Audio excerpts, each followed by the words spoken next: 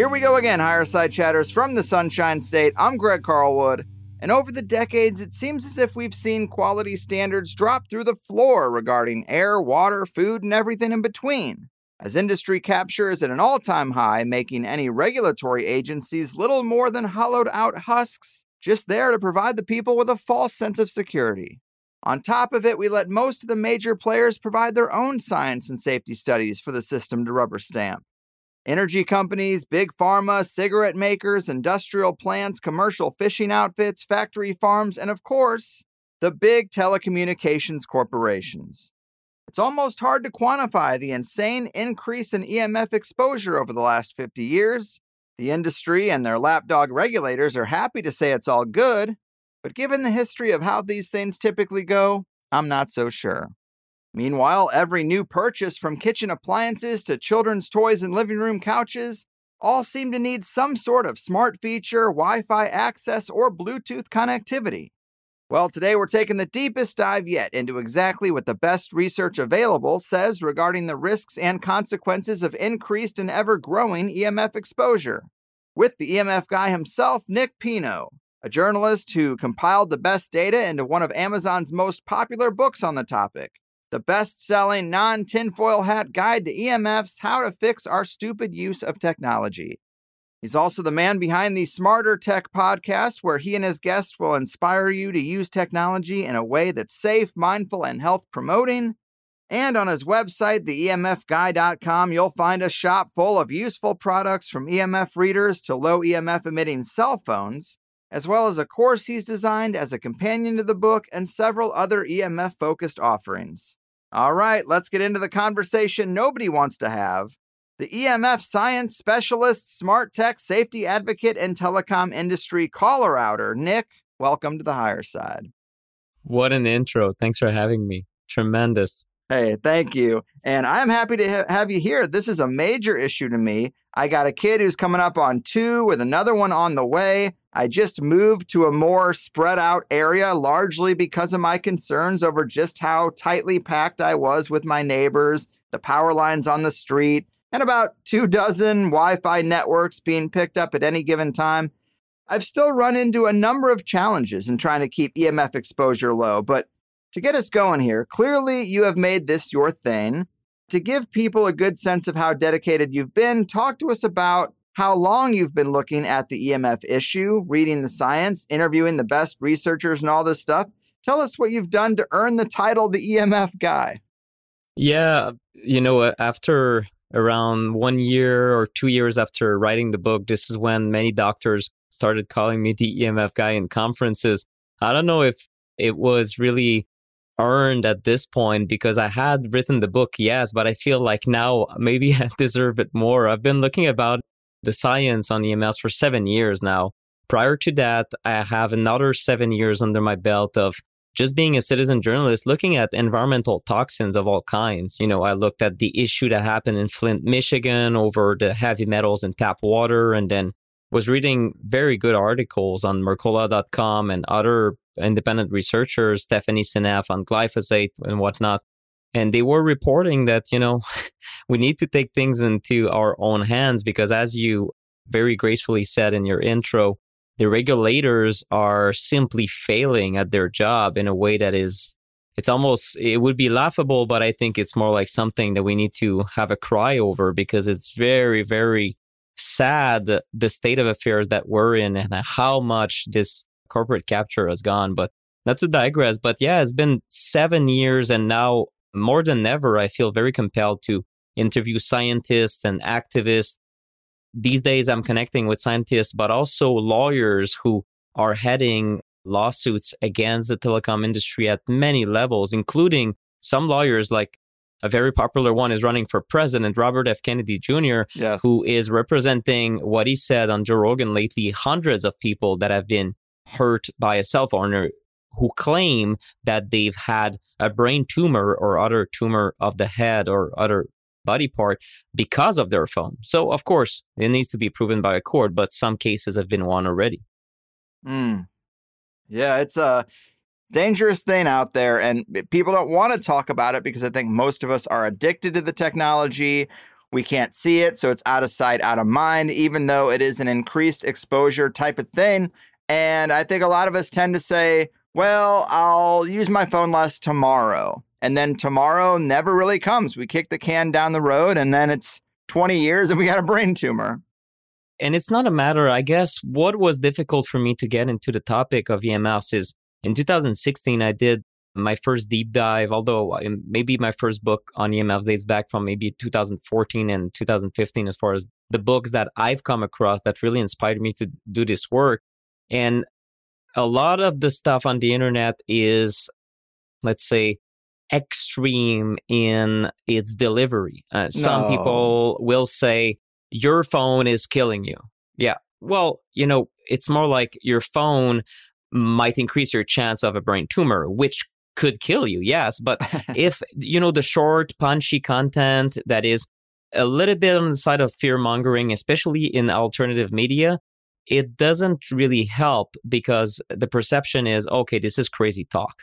So, of course, the truth is oftentimes in the middle, in the sense that we have literally no idea at the moment what is the safe level of electromagnetic fields that you can get exposed by and still be healthy. We have no idea what is the safe level for pregnant children, unborn fetuses, or maybe older, more frail people in their 80s and their 90s or on their deathbed. We have no idea what these levels are because what we know is that the safety standards are essentially completely useless at the moment. They're not based on the right thing.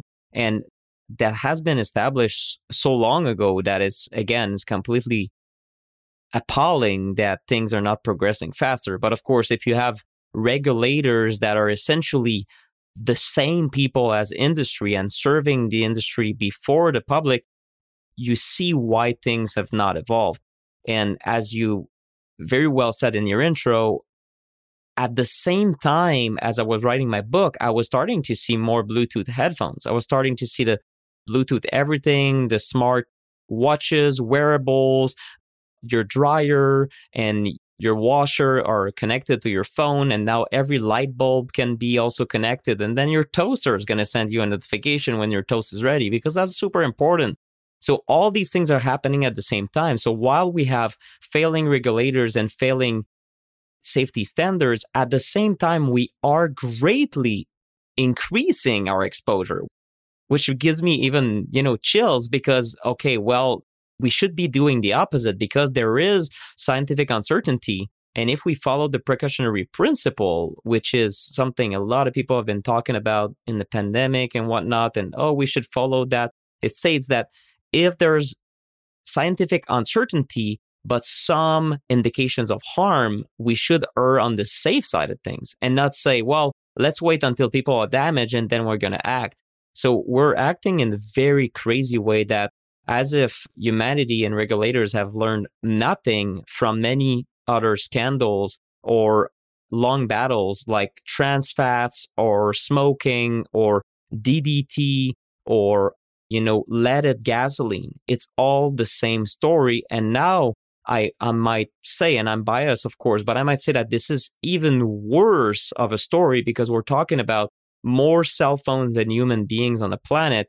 And if it's true that we're damaging at least some people, well, that small percentage of people that are potentially getting very harmed in the long run, let's say a brain tumor, by the cell phone, well, we're talking about not 2 individuals or 10 or 10,000. We're talking about millions of people that are getting injured because this agent called EMFs, everyone on the planet is getting exposed.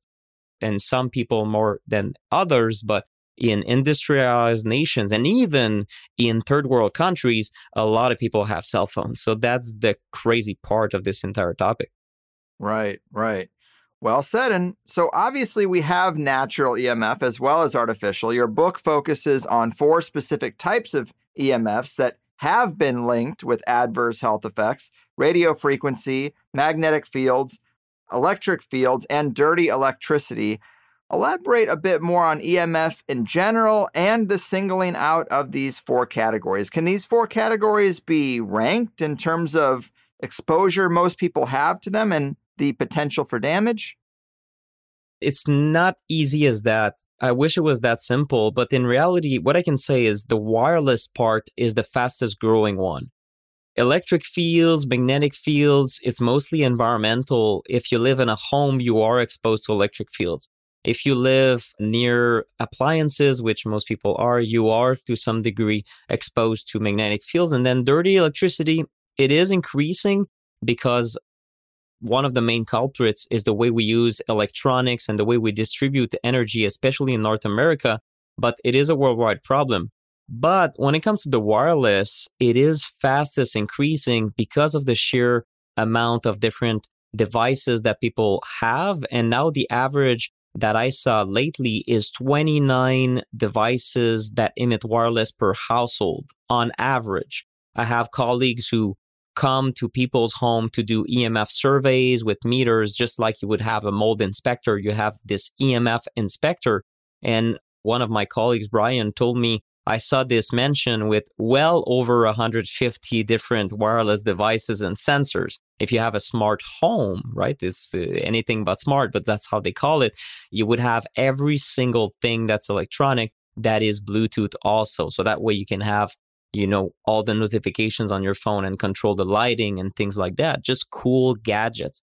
But that's really why it's fastest increasing. It's that people are bringing more and more of this radiation into their home, closer to their body, closer to their pillow where it might interfere with sleep. And then also, so that's the part where most people can have control over. So I guess that's the good news, and that's a bad news, but also a good news where, okay, you can decide not to bring these devices inside your home. But even if you do so, you also have environmental exposures from wireless, which is the fastest growing type of EMFs in the form of cell phone towers, in the form of industrial strength routers installed by the city, because everyone is excited to have free Wi-Fi across the city and in parks and whatnot. And even on the subway train, right? People want that connectivity everywhere. And that's what, as far as if I were a mayor, I would understand why citizens are asking this of me. And that's even if you're a good mayor, you irradiate the population more, right? So the entire society is focused on that. They see it as more wireless and more fidelity and faster packets to your phone equals a better and faster future and more progress. And that's because the harms of EMFs have not been widely publicized. This is why I mostly talk about EMFs these days on podcasts. I think that's because a lot of people can understand this more. And then a lot of people ask me about, okay, what about 5G? What about Wi-Fi? What about my Bluetooth headphones? And all of those fall in the wireless category, which is, in my mind, still the number one danger to people's health, because this is the one where we have the best science available, especially around cell phones and around putting a cell phone to your ear. And we know that if there is one thing you want to take out of my entire work is, please don't spend hours and hours and hours with a phone near your body. So whether it's near your ear or near your groin because it's in your pocket, this is, in my mind, in the mind of the scientists who study this in an independent manner, the most dangerous use of technology that you can have based on the science. Mm. Well, I think a lot of us are guilty of having that phone in our pocket probably 8 hours a day. And in terms of trying to get a handle on what's most dangerous, obviously the phone near our body, but if we have devices that we use a lot and we're curious how to check them and what frequencies they operate on, what should we be careful about? Is there certain frequency ranges that are showing to be more harmful than others? We don't even know.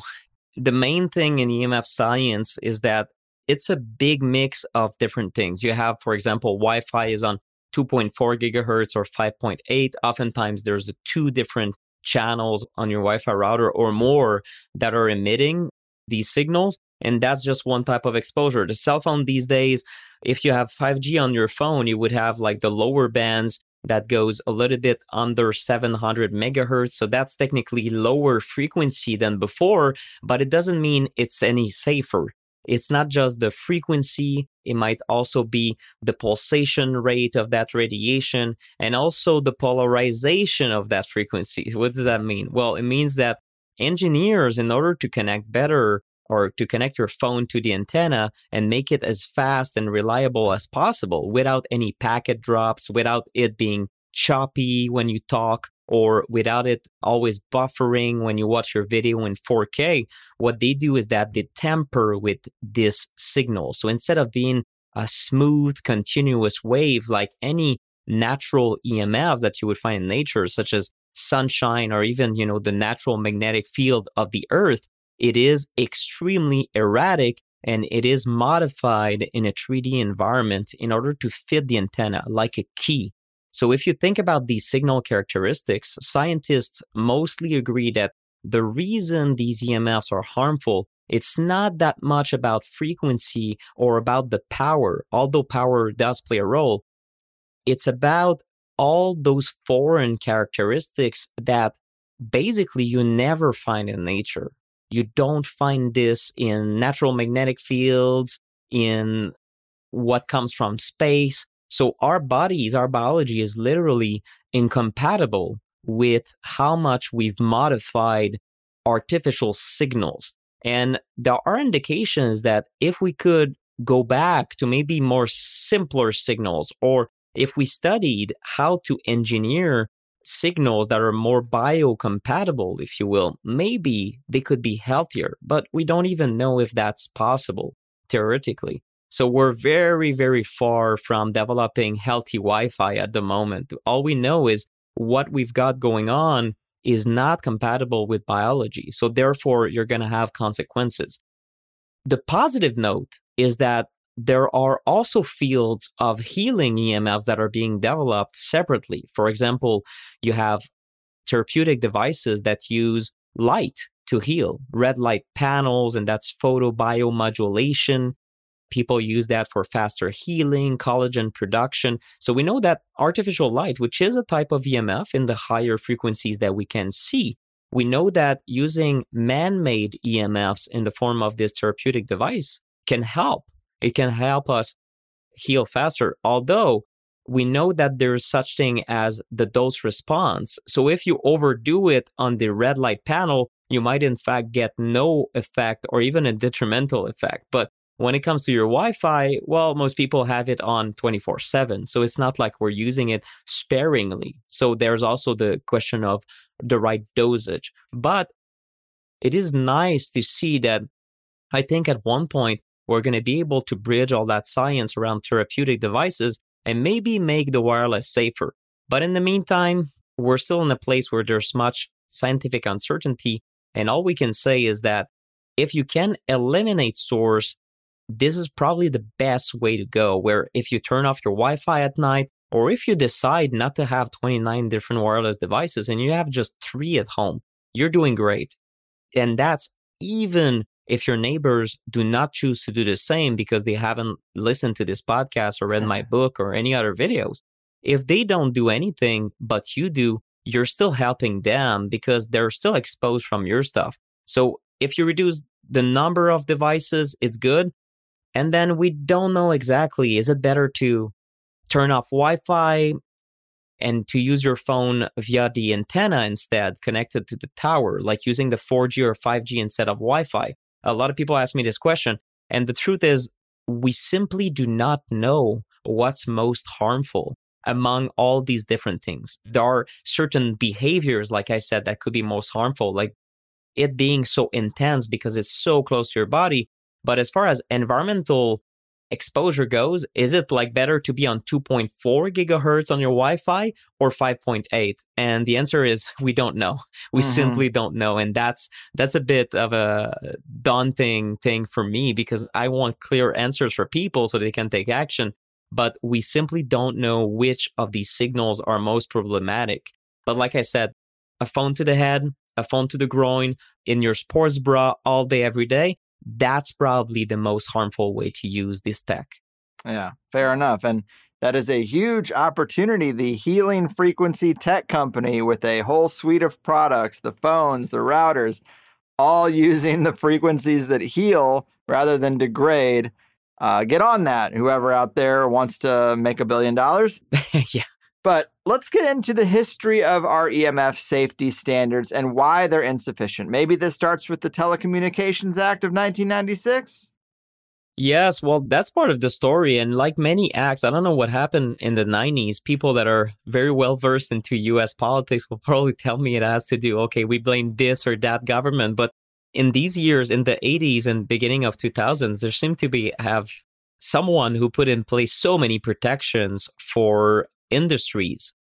I think under the disguise of making sure that the industry can, flourish. But in reality, I think they went so far that industries can flourish and be reckless and be completely irresponsible and still get away with it. So it's encouraging very bad behavior for corporations, or simply corporations that simply do not care about safety, and they kind of wash their hands about it. So in 1996, the Telecom Act was signed by Bill Clinton at the time. And basically what it gave is essentially you cannot sue telecoms over health effects when it comes to the placement of cell towers.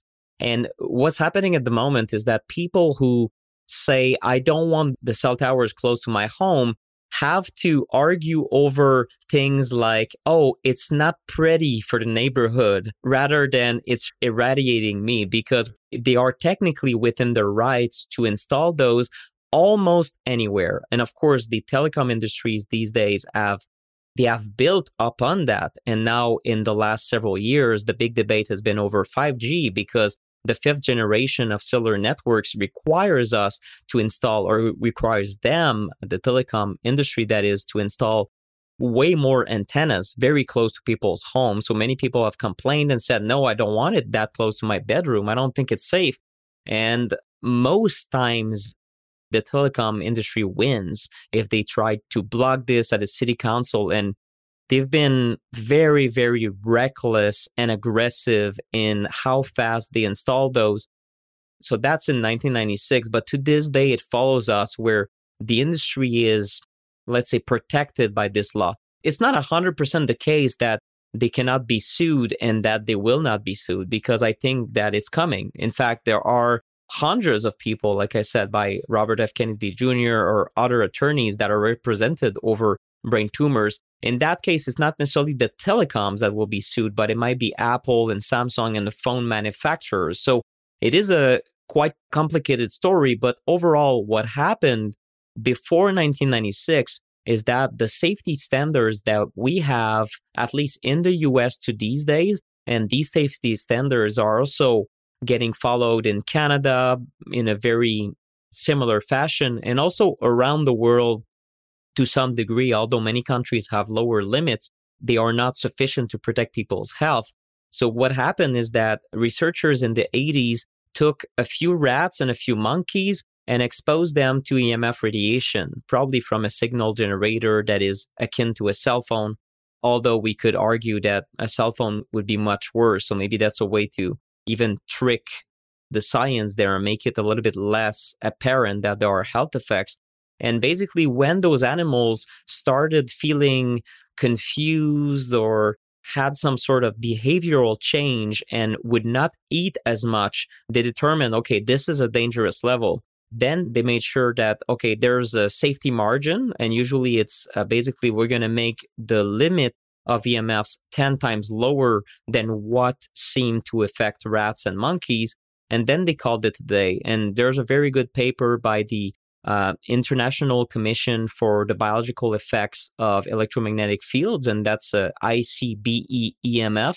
That's a very good group of independent scientists who published an excellent paper last year talking about those safety standards and why they are completely inappropriate and basically have followed none of the science you would expect to be done when it comes to toxicology, because this is really what it is. You're exposing animals to an agent in the form of, in that case, that's an invisible agent, an invisible force that's called EMFs, rather than feeding them arsenic or PCBs in their feed or something like that. But it's equivalent. We need to have the same standards when setting these standards. So the same standards of toxicology should apply to EMFs. And they were not followed at all. So what happened is that now we have such permissive guidelines that anything goes. And when science found effects at levels tremendously lower, levels of EMF exposure that is tremendously lower than our current EMF guidelines in the US or Canada or all around the world, well, they were basically either defunded, those researchers, or they were demonized, ridiculed, and basically the industry to this day maintains that there are no effects outside of overheating of tissue.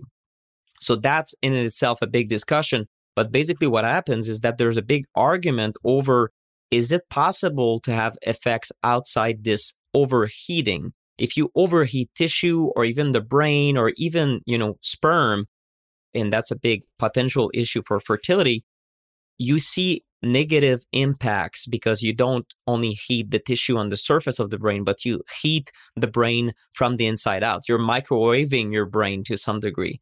And their thought is, well, if we know that the temperature doesn't rise too much by more than 1 degree Celsius, therefore it's safe. But researchers have found effects at sometimes 1,000,000 times lower levels of exposure, and the effects are more subtle. We're talking about a disruption of certain cellular processes, such as the transportation of calcium inside the cell. And this leads to oxidative stress inside the cell. And many people don't know what that is, but in the end, it might mean that your cell over time becomes more exhausted from resources. So the long-term effects have not been addressed by these safety standards at all. In fact, to this day, cell phones are tested between 6 and 30 minutes. But most people use them for more than that every day. Like you said, 8 hours in the pocket minimum. For some people, it's 8 hours while they sleep. It's still under the pillow or right next to it. So it's simply, if you really dive into how cell phones are tested or how any of this technology has been deemed safe, it's simply laughable how it all happened. It's simply completely inadmissible on a scientific standpoint. And it means basically that the only conclusion that's possible, if you look at it seriously and with a critical eye, is, well, we're kind of navigating this space of EMFs knowing zero. We know nothing about what's going to happen. It's a big black box of health effect, and we cannot really know for sure how many people are impacted and what are the effects. We have some hints, such as the brain cancers. There's big amounts of research around the loss of fertility in men, for example. There's research around pregnant women that are exposed to a phone and then the risks of their children having more ADHD symptoms. That's research from Yale and Dr. Hugh Taylor. There's many different aspects to it. There's one, the disruption of the blood-brain barrier, which is a protective, very thin layer between your brain and the outside. And it's supposed to shuttle the right nutrients in and not let the larger toxins into the brain. It's sort of a gatekeeper for your brain. And there is research on rats dating back from decades on the opening of this blood-brain barrier when you apply microwaves. Certain researchers said over time, this wouldn't really create a lot of damage immediately. So a lot of people would say, oh, okay, well, I can get away with it. But these researchers say we cannot rule out that over the long term, we're talking about a lifetime of exposure, right? And nowadays, my child will be exposed to it cradle to grave. So over several decades, you might see an impact on your risks of developing dementia and Alzheimer. And everyone knows that, if you look at the stats, it's not looking good. People are getting more and more and more, not only cancers, but also they're losing their minds. They're losing their ability to stay sharp mentally, younger and younger. So some people would say, well, all the Alzheimer's out there, it's EMFs. That would be probably something inappropriate to say, although maybe some EMF researchers would say that. But the reality is, it might be linked, but we need more research. But then what comes next is, who's doing the research? Who's funding the research? And is the telecom industry, who's making trillions of dollars as we speak, are they going to fund research that will potentially make people very afraid of using their own products? Right. So we're kind of stuck in a place where we need more research on so many different aspects of that have been researched, including Wi-Fi. Just the research on Wi-Fi is just a few hundreds of studies around the world. It's completely insufficient to be able to conclude things in a very definitive manner that people like regulators like, okay, this is definitive. And even then, of course, the science can be skewed or it can be influenced. But that's really the problem that I have with it, is that people who don't know that, they don't know how the safety standards have been set. They say, well, we have safety standards and, your phone falls within those standards, therefore it's safe. But you have to understand that if our standards are completely not protective and that we have all these different lines of research that are concerning, it means that we might be in extreme trouble right now. Because if any of those ends up being true in 40, 50 years, and we have a big loss of fertility, or maybe we have more brain cancer or breast cancer, we're talking about such a small fraction of the 8 billion people that are using phones, or a large fraction, hopefully not, but it will impact so many people, because unlike Flint, Michigan, where you have a certain population drinking the water, now we have everyone drinking the EMFs. Yeah. And that's why I'm on this topic and not some other toxins, because I'm like, well, everyone is being affected. And not only that, somehow, even with all the research that's been done and all the scientists screaming from the rooftops, this exposure is still going up. Yeah. Somehow, while it should have been going down since the very moment the first controversy around cell phones appeared in the 80s and 90s. We should have said, oh my God, we're going to be a little bit more careful. And maybe we have to, really, really battle these companies to make sure that we do more studies, or maybe we take 1% of their profit or something, if we can somehow put that into law, so that we make sure we have plenty of science to ensure the safety. This was not done. Right. Really, really good points. And you also note in the book the difficulty in doing real studies that are going to measure the effects because the way we use them, the length of time we use them, and you can't really find a control group these days that doesn't have exposure to such things. But you talked about people losing their minds, and if you consider the younger generation just observing the fruits, it seems like a lot of them have lost their mind. Now I sound like the old guy who always doesn't get the younger generations, but we are lucky that we were pretty much baked when a lot of this stuff came into our lives. And you look at the ones who grew up with it from day one, and I'm pretty confident there's an effect, let's just say. But going back to the Telecommunications Act, one of the major aspects of this is that telecommunications companies can now, based on this act, not be held accountable for any negative health effects from cell phone antennas or towers or any of their products. Like, they have total immunity over any health effects. So right there, why even do a study since this act was put into place? I mean, who cares? Why even fund it? And other industries that the state has given immunity to, well, they completely lose their incentive to make things safe. They just say, well, all hands on deck, full steam ahead, let's just go. And the market gets flooded with products in this immunity category. And then it takes decades for people to say, hey, I'm not so sure that was a good idea. And another interesting point is that these devices, if you actually read the terms of service, a lot of them do mention that they could be carcinogenic. A lot of them do mention to keep the devices at a distance. And when you read those terms, they're completely incompatible with the actual real world use. And that's quite telling, I would say. That's another aspect to it. My God, this is like an entire conversation. I'll try to keep it short, but just the fact that manufacturers have been testing their device at a distance from the fake mannequin head that they use in labs is just telling.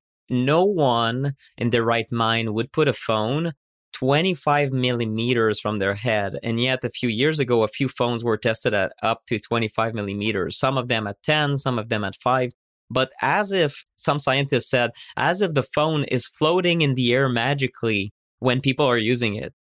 It's completely ludicrous. And that's a trick from the industry to be able to get away with testing their phone and still being compliant. But here's the thing.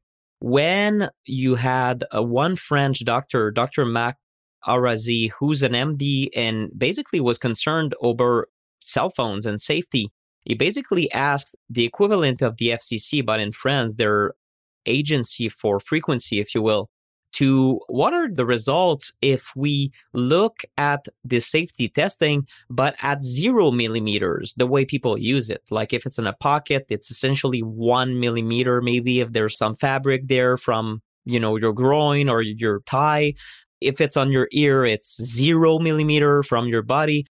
Women, oftentimes that I see yoga pants, they tuck in near their groin area, their stomach, in yoga pants, or maybe in a bra. So it's 0 millimeters. Well, what happened is that he got a hold of these results, and you had 9 phones out of 10 that, in fact, completely failed the already permissive, already obsolete, and permissive safety limits of EMFs when it comes to cell phones, especially. Then you had the controversy continued because you had the CBC Marketplace, which is a show of investigative journalists from Canada who found the same thing when they tested phone independently.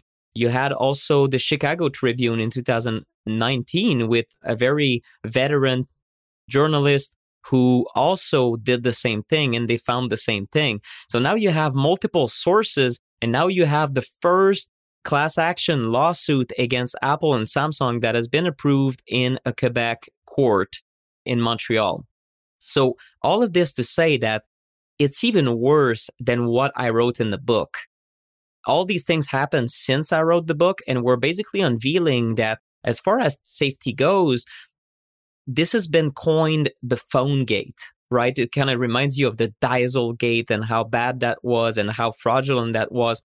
Well, essentially, what many people are saying at the moment is that the entire cell phone industry, all cell phone manufacturers have been playing a game of, I don't know how you can call it, a cat and mouse with regulators, trying to dodge regulation and emit as much as they can get away with while still being compliant. So by saying, this phone has been tested at 5 millimeters, 25 millimeters, and putting that in the fine print, they were getting away with technically this phone is compliant.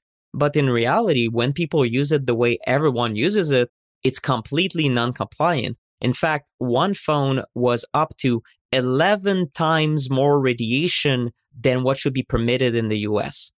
It's completely ridiculous. And this has not been fixed completely. In France, it led to a change in regulation, and some phones are being throttled down, or let's say the amount of radiation they can emit is controlled either by a change of hardware, by recalls, and several lines of phones have been recalled for that very reason, or a software upgrade where they can simply update the software and they make sure that the phone, now the antenna will maybe emit 30% less or 50% less, and that's how they do it. But the news and this scandal has not even made it around the world yet. It's still in the works, and it's still a big controversy. So because of that, plus everything I said before that we don't even know what the safe level is, we know that even the safety limits are being greatly surpassed, possibly by every single phone and device out there, for all we know. We don't know exactly which one is compliant, but lately an activist looked at the issue in Canada, same thing. It was essentially no phone is compliant if you use it and test it the way users actually use it, which is 0 millimeters of distance. So that's the fine print for you. It's kind of another aspect of this that makes it kind of sound like there's going to be some maybe Oscar-winning film in 20 years, like, oh, the cell phone scandal or something. I hope so, because by then we're going to have sorted out some of this stuff. But this is really an industry that can get away with a lot because of the illusion of safety and basically the illusion that anything goes. And all that counts is that we make better phones, more exciting, and we sell more subscriptions and we put more cell towers. And that way, everyone's going to be so connected with each other. And this is all rainbows, right? This is kind of how 5G has been sold so far. This is progress and this is exciting. And I understand people who work in this industry, how difficult it must be to kind of break the bubble a little bit and say, okay, well, we have the responsibility to make this safer, but right now we have kind of a culture that there's no biological effect and we do not want to shed 1 cent or to pay 1 cent for this research. So it must be very difficult. And I've been in contact with engineers that worked for the telecom industry. I've been in contact with doctors who used to believe that my book was pure lunacy. And now they turn around and they realize, yeah, you might have been right on some things. And it's a big concern for them. So it is something, a pill that is quite hard to swallow for a lot of people right now, especially when you're in it and it's part of your job. Yeah, I get that. And just as addicted as people are, they don't want to change their behavior. I know it's difficult for me. And let me ask you about Bluetooth specifically. I know you said we don't know a lot about the specifics, but I use it way more than I want to. Headphones, connecting it to the car. I just moved to a new area, so I use maps pretty much everywhere I go, my computer, mouse, etc., etc. It's like I can keep my phone away from me, but it doesn't have a headphone jack anymore. I know you can get an adapter, but then you got the phone close to you. So I worry about that too. But you do mention that there are 3 different classes of Bluetooth devices, and we'd be best to avoid class 1 devices. Why is that? And what can you say about the different classes? Yeah, I can talk about the classes. I'm really wondering if any other class than class 1 is available at the moment. In 2017, they were moving to stronger devices that were class 1 on the latest Bluetooth headphones from Apple. I haven't followed that because my advice is basically whatever class it is, you should probably avoid it. If it's very close to your brain, at least minimize your exposure. I'll say it this way because I know some people don't want, the extreme advice. And I've got athletes sometimes that are in incredible health and they say, is it really affecting me? I use this Bluetooth thing to track my workouts. Well, if it's several hours per week, it's not the same as 18 hours per day.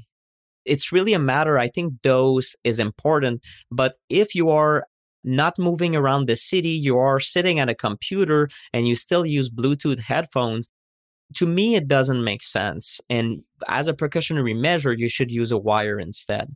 And unfortunately, the industry is moving in a different direction. So for example, the company Bose, and it's nothing against them. I used to be a fan, but I was trying to find their wired version of their noise canceling headphones, and I cannot find it anymore. They really moved the entire company towards Bluetooth because this is where the market demands are heading. So it is difficult. The reality is this: Bluetooth is lower power than a cell phone in most situations, but it is deeper into the brain if we talk about earbuds. And I do not have the data. I'm unable to find the data of what is the amount of radiation that is being emitted if you calculate that you're several millimeters in the ear. Like, I don't know if they do it with a separation and how they're tested. My guess is this is probably not looked at properly by any measure. And then when I looked at what certain scientists have emitted very lately, I don't know if you're aware, but Dr. Andrew Huberman is this, I guess, internet superstar in the health circles. So this guy is very well known. He's on Joe Rogan, it looks like multiple times over the time. And Dr. Huberman is from Stanford. He's an expert in ophthalmology and also he's a neuroscientist, if I recall correctly. So he understands the brain very well. And lately, he warned his readers in a video that is for members only, but he said, I looked at the data and I looked at fertility. I will not keep a phone in my pocket. But then he talked about Bluetooth and he said, I don't feel comfortable with a Bluetooth device that is emitting all this energy very close to the ear because the ear has very, very small components that do all the job. These bones and also all the nerve cells that are there. It's kind of a very small thing that does incredible things for our brain, just taking the noise from the environment and the sound and sending that up to the brain. He was not comfortable at all with the idea of keeping Bluetooth earbuds near his brain for long periods of time. So he said, you better not use it. So I think that even mainstream scientists are starting to say, this is probably a bad idea. But you don't hear that on the 6 o'clock news. And what you hear is you need to purchase these. You see every other ad being about something cool that you can put in your ear. So I would say, this is quite unfortunate. And I think this is what makes a lot of people probably love and hate my advice when they hear me on podcasts. But I'm not a fan of Bluetooth in any situation. But if you use it sparingly, this is, in my mind, way safer than using it for extended periods of time. So Right. in many situations, if you can use a Bluetooth earpiece, you can probably use speakerphone in some situations, or in some other situations, if you're going about the city, you can probably have wired earbuds, and no, they're not as comfortable. They might get or tangle in the way. I know because I use them all the time, and I won't have Bluetooth because I'm trying to follow my own advice here. But then keeping your phone maybe in the back pocket or a bag, or, if you're a woman and you have like a bag on the side, it creates a little bit of distance. Or there are special cases that are legit that can also prevent the radiation from going towards your body. It's not a perfect solution, but if people are looking for a practical solution, there are some products that are actually worth it. They're not necessarily the cheapest types of cases. Sometimes they're up to, 60 USD, $70, because of course they have special materials built in to reflect or absorb the radiation. But in these cases where people want to be on calls, maybe they take long walks and they want to talk to people, or they're on a job that requires talking a lot, like my dad, who's a realtor, for example, I would recommend a case and then wired earbuds, especially if it's your job. So you know that in the next year, you're going to spend thousands of hours on that phone. So if you mitigate this problem in your life, you're going to greatly lower your exposure, and it can only be good for your health. Right. Good advice. Good advice. And let's talk about the specifics of the EMF damage to the body. Given the studies, we know the indications that we have. You list several different categories, and this one I thought was interesting. It's EMF screw up your VGCCs, and you have a lengthy quote from Dr. Martin Paul, who was giving a lecture at the Portland Public Schools Board of Education. He says, "What EMFs do in our body is that they work on some channels in the plasma membranes of our cells called voltage-gated calcium channels. What they do is that they open up those channels, calcium flows into the cell, and it's the excess calcium in the cell that leads to all the biological effects that are produced by EMFs. Autism is one of them. A second one is type 2 diabetes. The third one is the kind of cardiovascular disease that has to do with the electrical control of the heart. So all of the assessments of safety, which have been based on the assumption that the only thing these fields can do is heat things up, is based on a falsehood." Sorry, are my 3 minutes up? Yeah. And I like that. I mean, man, he really threw a lot in there, but that's a category that I don't hear anyone talking about, your voltage-gated calcium channels. Huh. Well, this is, research from, I think that one of the pioneers is called Dr. Dimitris Panagopoulos, who's a biophysicist, also like Dr. Paul, and he really pioneered the research around calcium channels and the mechanisms. And what is almost disconcerting for me is that a lot of people will tell me things like, oh, there's no possible mechanism that would explain why such low-level radiation, in the sense that the intensity, yes, a cell phone is intense, but it's not cooking you. It's not such an intensity that we could perceive like damage right then and there on the skin. It couldn't burn you. Like, this is compared to a microwave oven, for example, it is 1,000 times lower. So your phone is like 2 watts and a microwave oven might be more than 1,000. So people perceive it as lower level radiation, and they say, well, there's nothing in the cell that can detect this radiation. So therefore there cannot be effects. And of course, that's completely wrong. It's just that people haven't read the papers and haven't looked at the work of biophysicists. The conventional people in physics say that there could not be any effect because this is non-ionizing radiation. And just go in there a little bit, because you're going to keep hearing this or seeing this. Oh, this is safe, non-ionizing radiation. And it's almost as if the industry, I think, recuperated the research and kind of made it their gospel. They keep repeating that, and then anyone who doesn't believe that is a kind of a tinfoil hatter. So ionization is direct breakage of the DNA. You have enough energy in a certain type of EMFs because the frequency is high enough so it can break bonds between molecules. This ionization is a known problem and is basically, to the best of my understanding, the reason that we know that X-rays should be used sparingly. Several decades ago, it was not a known, or it was not a fact. It was not something that everyone knew because we were using X-rays even in shoe shops to make sure that people could see their feet in real time as they were trying to fit a shoe. Now we would think better than to use that. If you use X-rays, you have spatial aprons for X-ray operators or dentists. You have also the reality that people in the medical field are taught that there are doses of radiation that are acceptable per year. And sometimes if a patient demands an X-ray, or if there's, okay, we got to look at it through X-ray, they're going to say, you know what, let's do this every other year instead. So they can take educated medical decisions because we know that ionization is bad and you're going to accumulate DNA damage and possible cancer risks in the long run.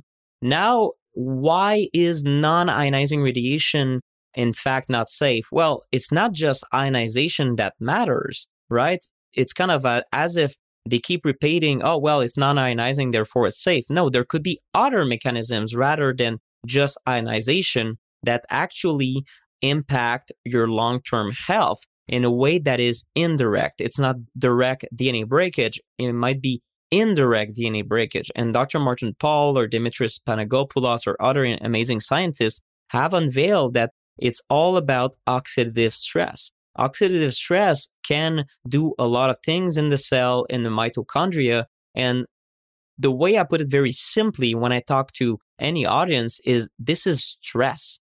This is stress that comes from the environment, and over time, it can deplete your cells.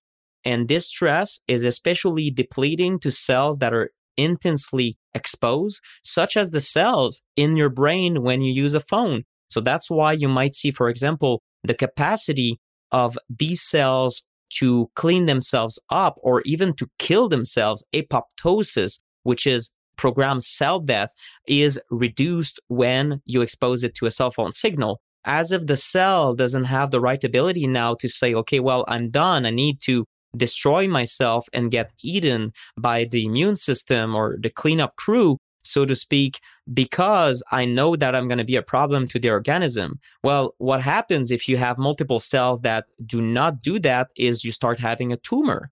And over time, we're not talking necessarily about 1 year. In many cases, it could be decades down the road, you have a tumor and now it becomes maybe a cancer.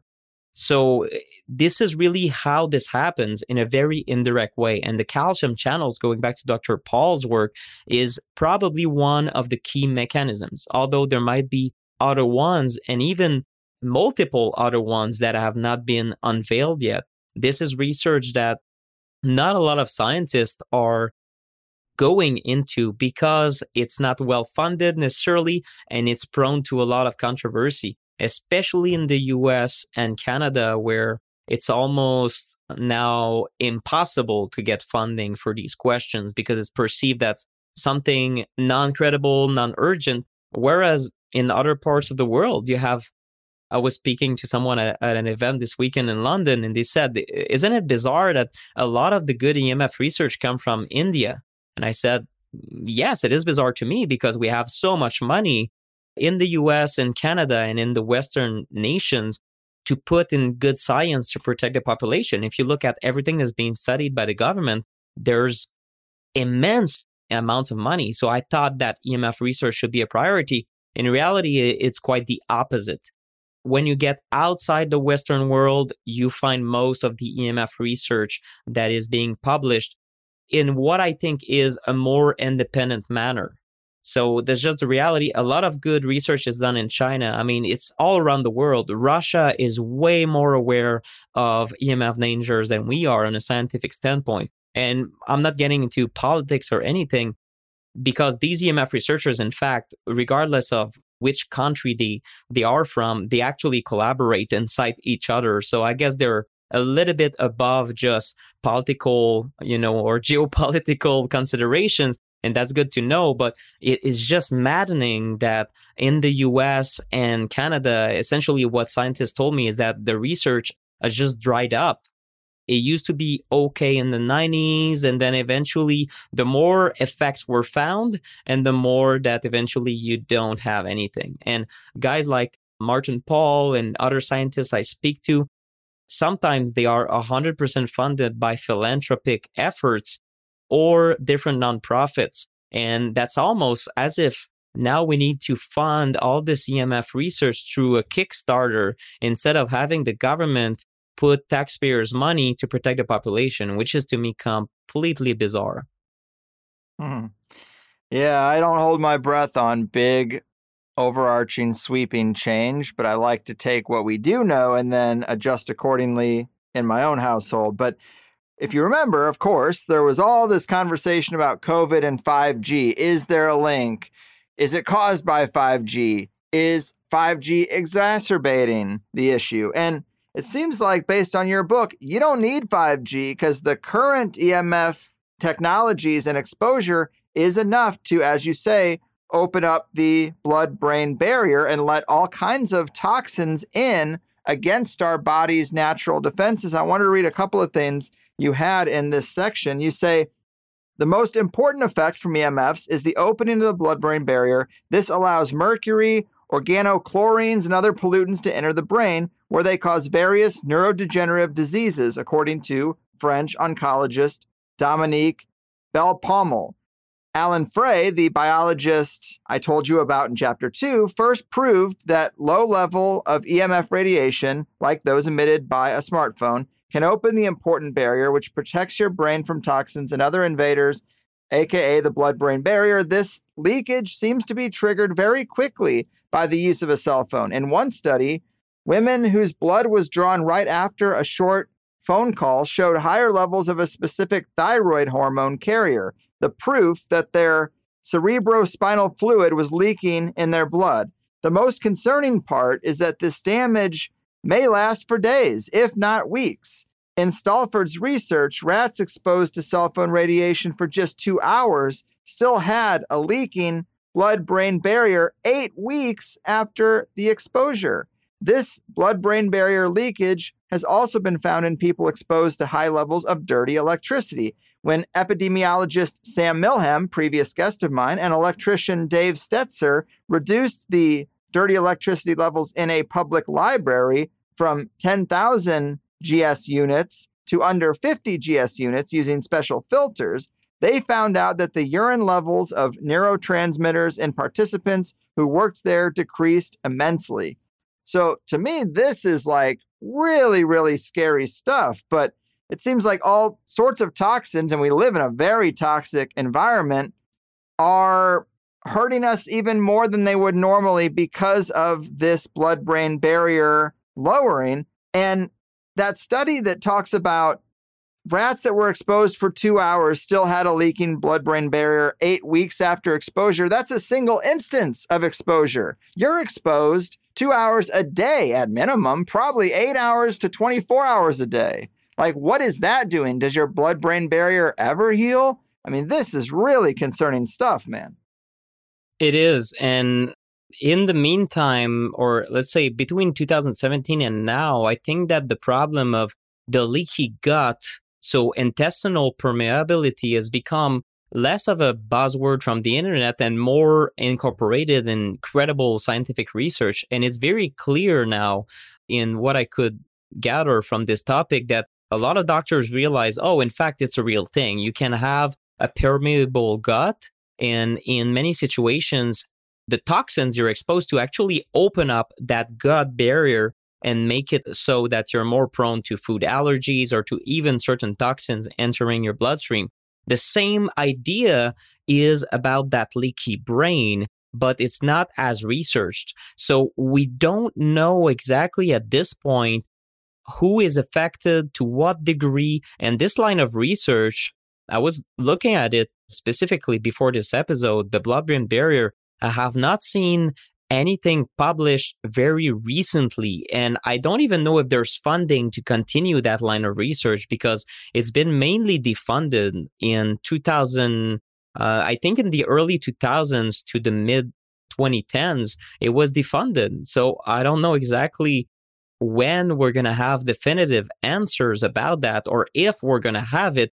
But for sure, it's just another reason to err on the safe side of things. And that's a bit frustrating because so many areas of EMF science I've identified and so many other great authors had identified before me are still, let's say, a big question mark. It's like, well, we have indications in rats. Now people want human studies. Well, in many situations, you will look at epidemiology, which is counting the body bags. So it's a bit of a bad approach for the population, right? So you study the past, you study past damage. It's not ideal. If people are looking to wait for the epidemiology, well, that's okay. Let's meet in 2070 and let's look at who died from their phone. And then let's send an apology letter to everyone, maybe the families, and compensate them. And that's cool. But this is not how we protect the population. We have to look at animal studies. We have to look at the mechanisms, in vitro studies. So when we just have cell cultures, there are many levels of evidence that need to be looked at. And so far in animal studies, we had indications of blood-brain barrier leakage. We also have some indications in humans, and that's well enough to say, uh-oh, this is very troublesome. And when it comes to the environmental toxicity, or let's say environmental exposures to bad air pollution, or maybe certain toxins that we're drinking in our tap water that could get into our brain, or anything else, any other toxins we're exposed to, and the possible synergy between EMFs from your phone or Wi-Fi or Bluetooth or any other type of EMF, well, we simply cannot fathom the number of possible synergies, toxic synergies between cell phone exposure and lead, cell phone exposure and PCBs, cell phone exposures and BPA, BPB, BPS. The number of agents is completely overwhelming. And one researcher in particular, Dr. Ronald Kostoff, published a series of papers on this. And he said that, even if we had the type of financing and urgency of the Manhattan Project, which was just one of the, I think, most larger scientific endeavor in the history of mankind, if we had that, it would take us so many years to study all the possible synergies and kind of find what is the safe level of lead if you talk on your phone? What is the safe level of PCBs if you use Wi-Fi all the time? That, it's completely impractical and impossible for us to study at the moment. So what he said is, well, before rolling out 5G, so it was a paper from several years ago, of course it's been rolled out by now, he said, well, we should probably not roll out 5G. It's just pure madness. And that's me saying it, but it's madness to roll out 5G if we have all these indications that maybe we're potentiating or making the effects of these toxins even worse when we are just looking at the tip of the iceberg of how these toxins are impacting us. I follow a lot of folks that are experts in environmental toxicities of all kinds, and many of them are now talking more about the different chemicals that are emitted by Teflon or cookware, things like that. They're just unveiling new things every week. So it's just, again, it's the same thing when it comes to environmental toxicities of all kind, but the synergies between EMFs and other toxins, it's not something I hear talked about nearly often enough, but it's a big concern because maybe some toxins that we can handle just fine in a non-EMF polluted environment, all of a sudden we cannot if you're in this electropolluted city and your body cannot detox anymore. Or maybe you have this stress to your cells is so large that you cannot detox enough compared to if you were in the same environment without the wireless. Yes, great points. And in terms of how we can do better, yes, we need to use it less. Yes, turn off your Wi-Fi at night. But you also say that you should never leave chargers plugged in, even anything plugged in with the dirty electricity. If you're not using it, unplug it. This idea that you should just have a charger hanging out of your wall It's not good. It does put off some energy, even when a cell phone's not attached to it. You also mentioned kind of extreme, but turning off your bedroom breaker at night if you can, and you are dedicated enough, go outside to your breaker box and make sure there's no electricity surging through your bedroom at night. And you also mention that you can disable the 4G LTE network on your phone. Some phones, I mean, I think they're kind of phasing that out, but you did that and found that it was cut down by 84%, which is quite a bit, obviously. And the 3G network is only slightly slower. And another thing is you say that building biologist Omar Miller mentions installing a $5 small ferrite bead on your headphones wire to reduce the problem. And I wanted to ask you about this because there's a lot of woo-woo stuff out there, like harmonizing chips and crystals and sacred geometry patches. Do you know if any of that stuff works? Have you investigated any of that stuff? And what is Omar Miller talking about with this small ferrite bead? Yeah, ferrite bead is something that will absorb, let's say, the dirty electricity, which is a certain frequencies that could be riding on the wire that goes up to your headphones or earbuds. I wouldn't worry about that unless you are personally very electrosensitive. I've kind of changed my stance on this a little bit. I don't think it's that much of a priority. If you use wired headphones or earbuds, I think this is a great step compared to Bluetooth. A ferrite bead might be useful, and you can find them in certain EMF shops or even electronic stores. And I mean, yeah, you can, if you want to be absolutely optimized and low EMF as possible, I guess you could do it. But overall, the important thing to think about, the stickers and pendants, pyramids, there are countless products out there that claim to harmonize the electromagnetic fields either emitted by a device or the electromagnetic fields around you. And the scientific basis for these devices will vary from company to company. In many situations, there's none. To be honest, you look at Amazon, you cannot even find who the inventor is. Sometimes you cannot even find who the name of the manufacturer is. So avoid, it's probably extremely likely completely useless in these cases. There are some technologies that are interesting in the sense that some of them will create a more natural field around you, which may support your ability to withstand, let's say, the chaotic man-made radiation. And that's an interesting idea. But I would be very, very cautious about concluding that any of these products whatsoever will protect you against all EMFs.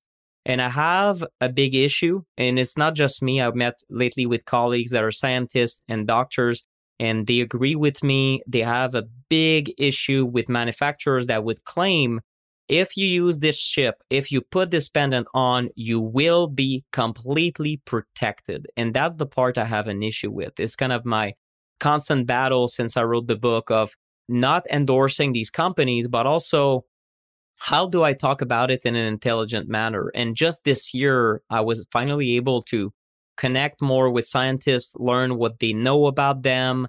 And the vast majority of these devices do not pass the sniff test. I would say that if you find one of these devices and you feel way better as someone maybe who is electrosensitive, you feel way better using them. Regardless of the fact, is it the placebo effect or does it really work? If you feel better, then it might ameliorate your life. So why not do it? If it does not change your behavior around technology, that is, because another concern of environmental medicine doctors who treat electrosensitive, they say, well, if you wear a pendant and let's say it makes you feel a little bit better, but in reality, the damage is still happening in the background. Is it really productive to have a pendant that masks your symptom? It's akin to you have a broken foot, but you're like, oh no, I don't want to heal it. I just want more aspirin. We know that it's not a real solution. So we don't know if this is the case, but there are indications that maybe it could be a masking effect, and we don't know. So there's so much uncertainty around these devices that normally I say you can decide to just look at certain devices that you think are credible Normally, I don't really talk about companies' names and things like that because I have not conclusively found things that are credible enough for me to endorse or, I don't know, become the spokesperson for or something like that. So I am prudent towards endorsing any of them. But if you want to try something, that's okay with me. But it should not replace in any situation the proper action steps of EMF mitigation, which is creating distance, lowering time of use, or maybe even just not having these devices in the first place. If we talk about useless exposures like, I don't know, a Bluetooth alarm clock that you don't even use, or a Bluetooth speaker, but you never use it, it's there in the corner, but maybe it's plugged in and it's emitting 24/7. So really I guess it's your mission to navigate these things, but I try to steer my readers in the right direction and let them know that there's a big question mark about this product category. Absolutely. Yes, it's hard to pin things down and obviously endorse products, but you do have a shop, so there's some things that you halfway feel like people should be aware of. Yep. And we talked about oxidative stress. One more thing I wanted to squeeze in was geopathic stress.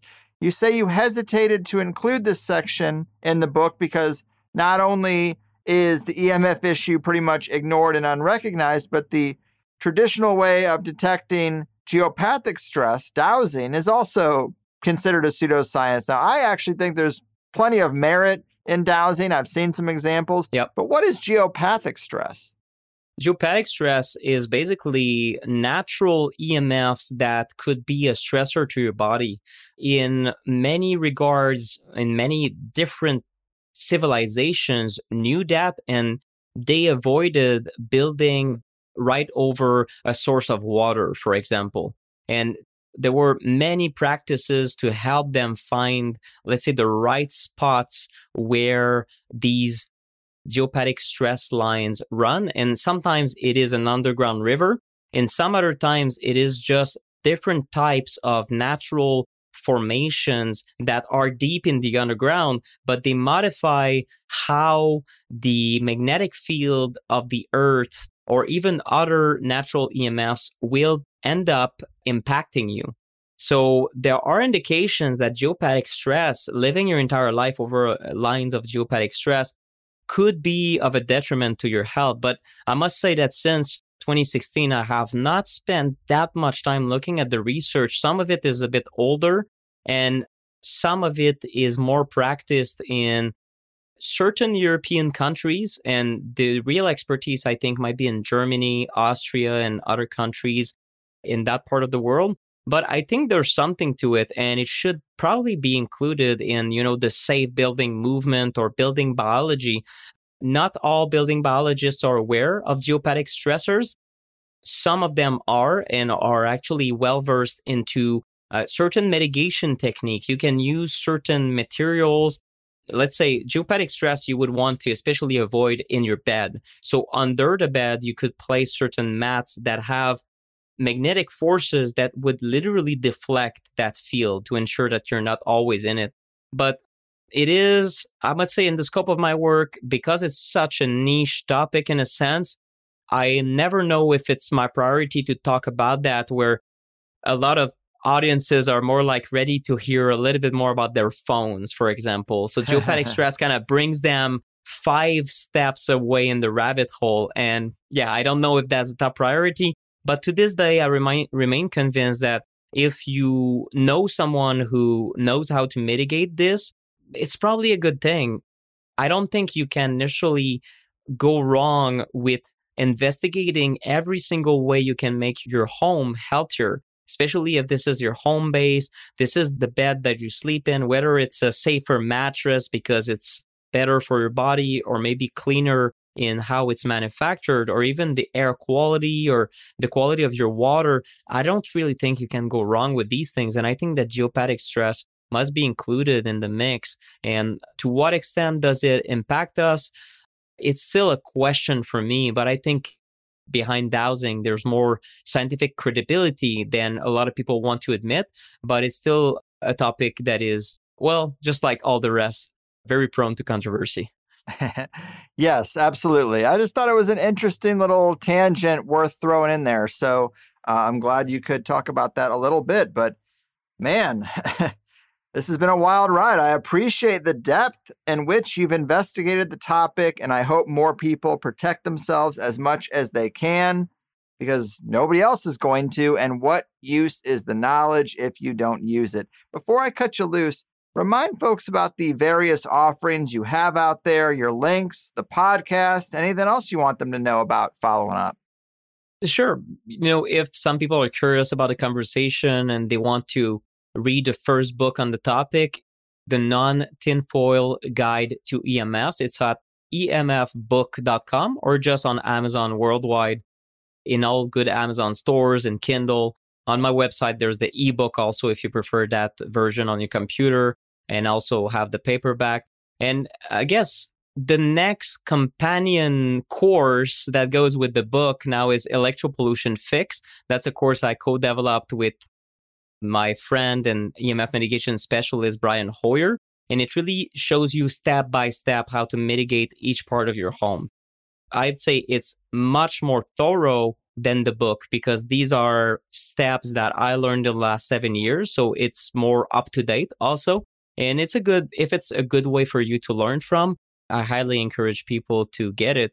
And then we do have the Smarter Tech podcast that I do on a monthly basis now. I interview scientists, I interview doctors. Sometimes I go a little bit beyond EMFs and talk about other topics of environmental medicine, such as mold, or I might talk about water quality pretty soon also. So I try to also widen my horizons and not stay hyper focused on EMFs all the time. But most of my work is still looking at EMF science, connecting with other people and trying to spread the message to their audiences. Because the reality is, even among health conscious folks, a lot of people still do not take the basic precautionary measures I've recommended in 2017. So we have a long way to go to make sure that this awareness makes it to maybe first the very awake and health conscious and slightly obsessed with health folks, and then eventually to the mainstream, hopefully.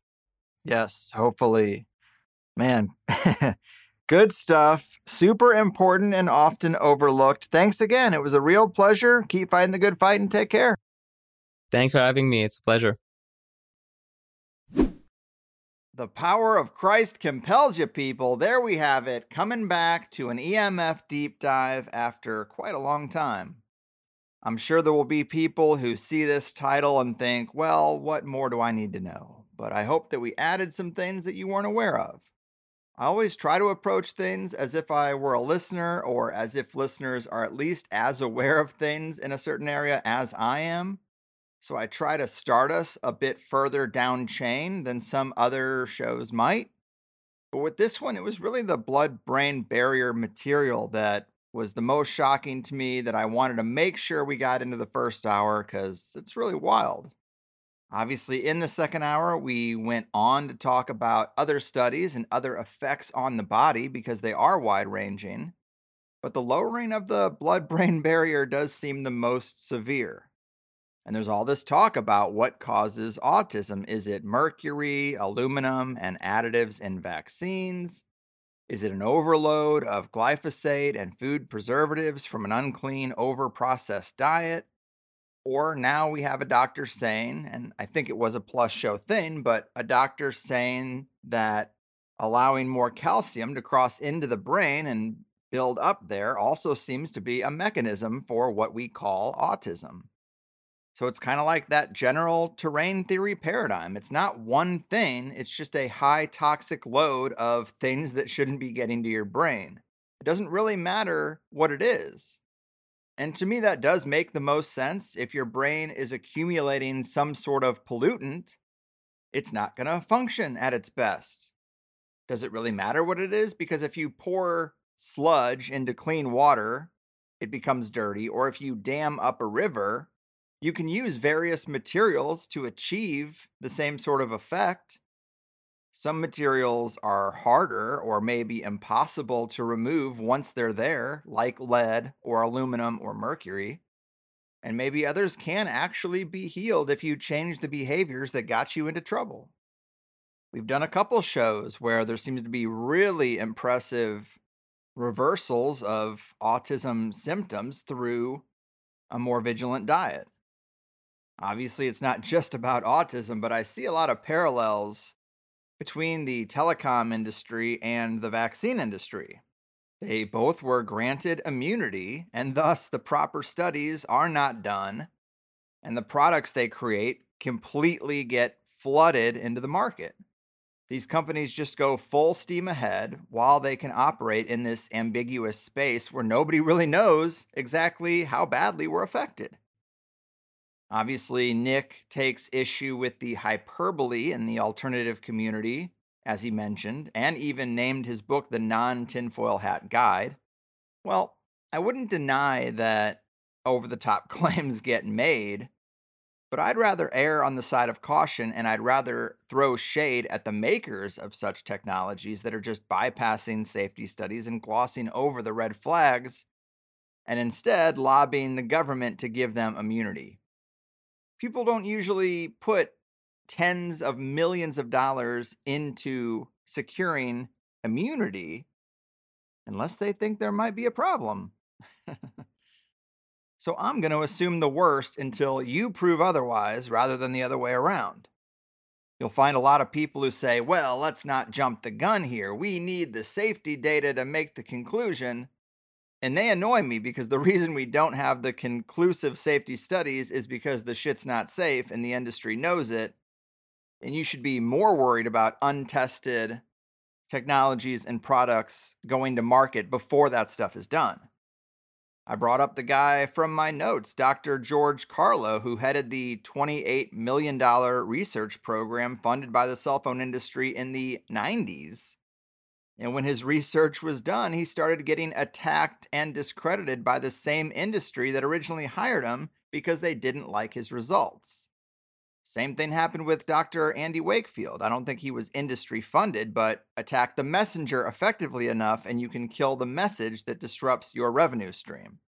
And in the case of Dr. George Carlo, the industry clearly thought he was capable, or they wouldn't have given him $28 million to do the research program.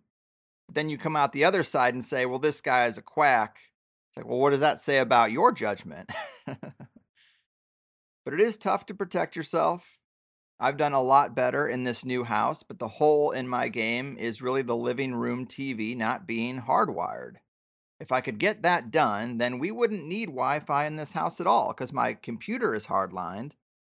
And we have this Wi-Fi permeating all day for just this one purpose. Without having any other smart devices, it does seem like something I should be able to tackle. Can't we route it through the attic or something? I don't know. But the biggest offender in my life is Bluetooth and maps in the car.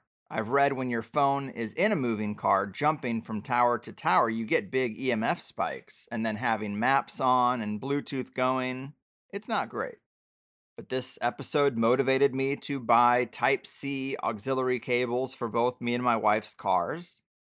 A simple $10 fix, and I'll have to start getting better at learning my surroundings so I can get around without maps. But don't let progress be the enemy of perfection. You can get really lost in trying to perfect things in this area. But at a base level, we should be letting our bodies heal at night. It's $10 to get an electrical timer. I have mine go off at 11 p.m. and come back on at 7 a.m.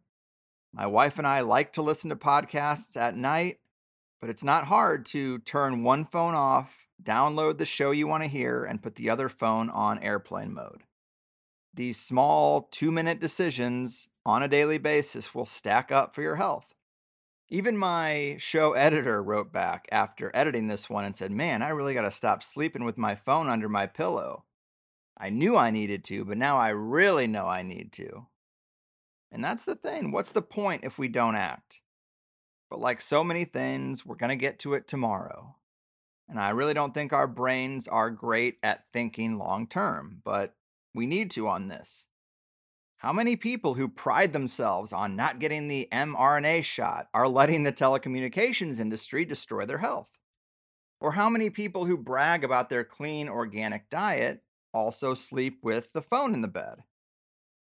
I'm sorry, it sucks that our modern world is so toxic. But you can wait on the world to change or fix things inside your own environment. So I hope this motivated some of us to make those changes if we haven't already, because I know I can be a bit lazy about it. I can't be the only one.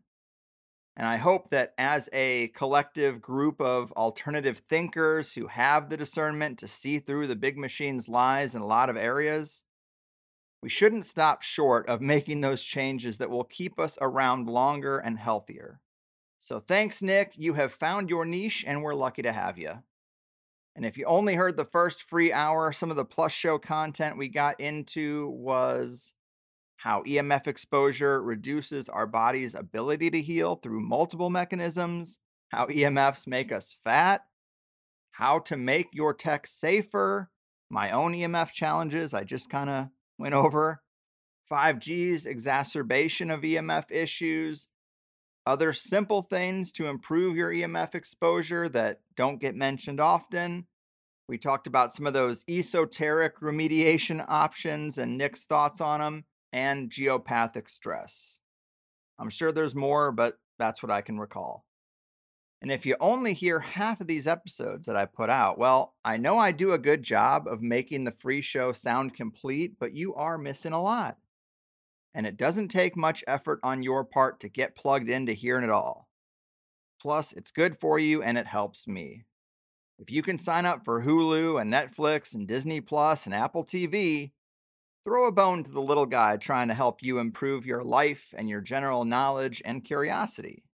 thehighersidechats.com, or click the link right there in your show notes. We will auto send you the new RSS feed URL, copy, paste, and you're done. You could be doing it right now and it'd be done by the time the closing end song is over.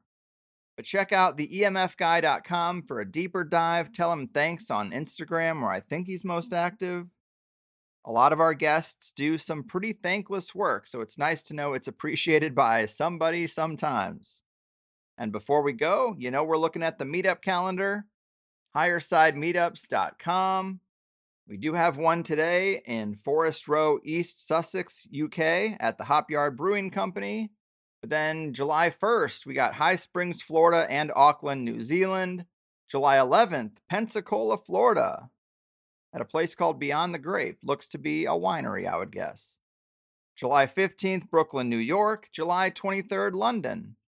So great, looks like a couple of new ones on there. Feel free to add your own local meetup event, highersidemeetups.com. It's good to know some like-minded people before you really need them. But it has been crunch time for me the past 10 days. I hope you liked what June brought. I got you 5, like I said I would, last day of the month, but still. And now I'll be a bit more methodical. And that said, I am getting out of here. Your move, EMF science deniers, telecom company protectors, and electromagnetic soup stirrers. Your fucking move. Sometimes when I get down, I eat a bunch of corporate junk. Processed stuff that makes you fat. Yeah, it's a weak and sickly people making industry. Don't tell me lie. Discipline is no fun, I find. Denial makes it all gone. And I don't have to face it, that's right. And you're wrong.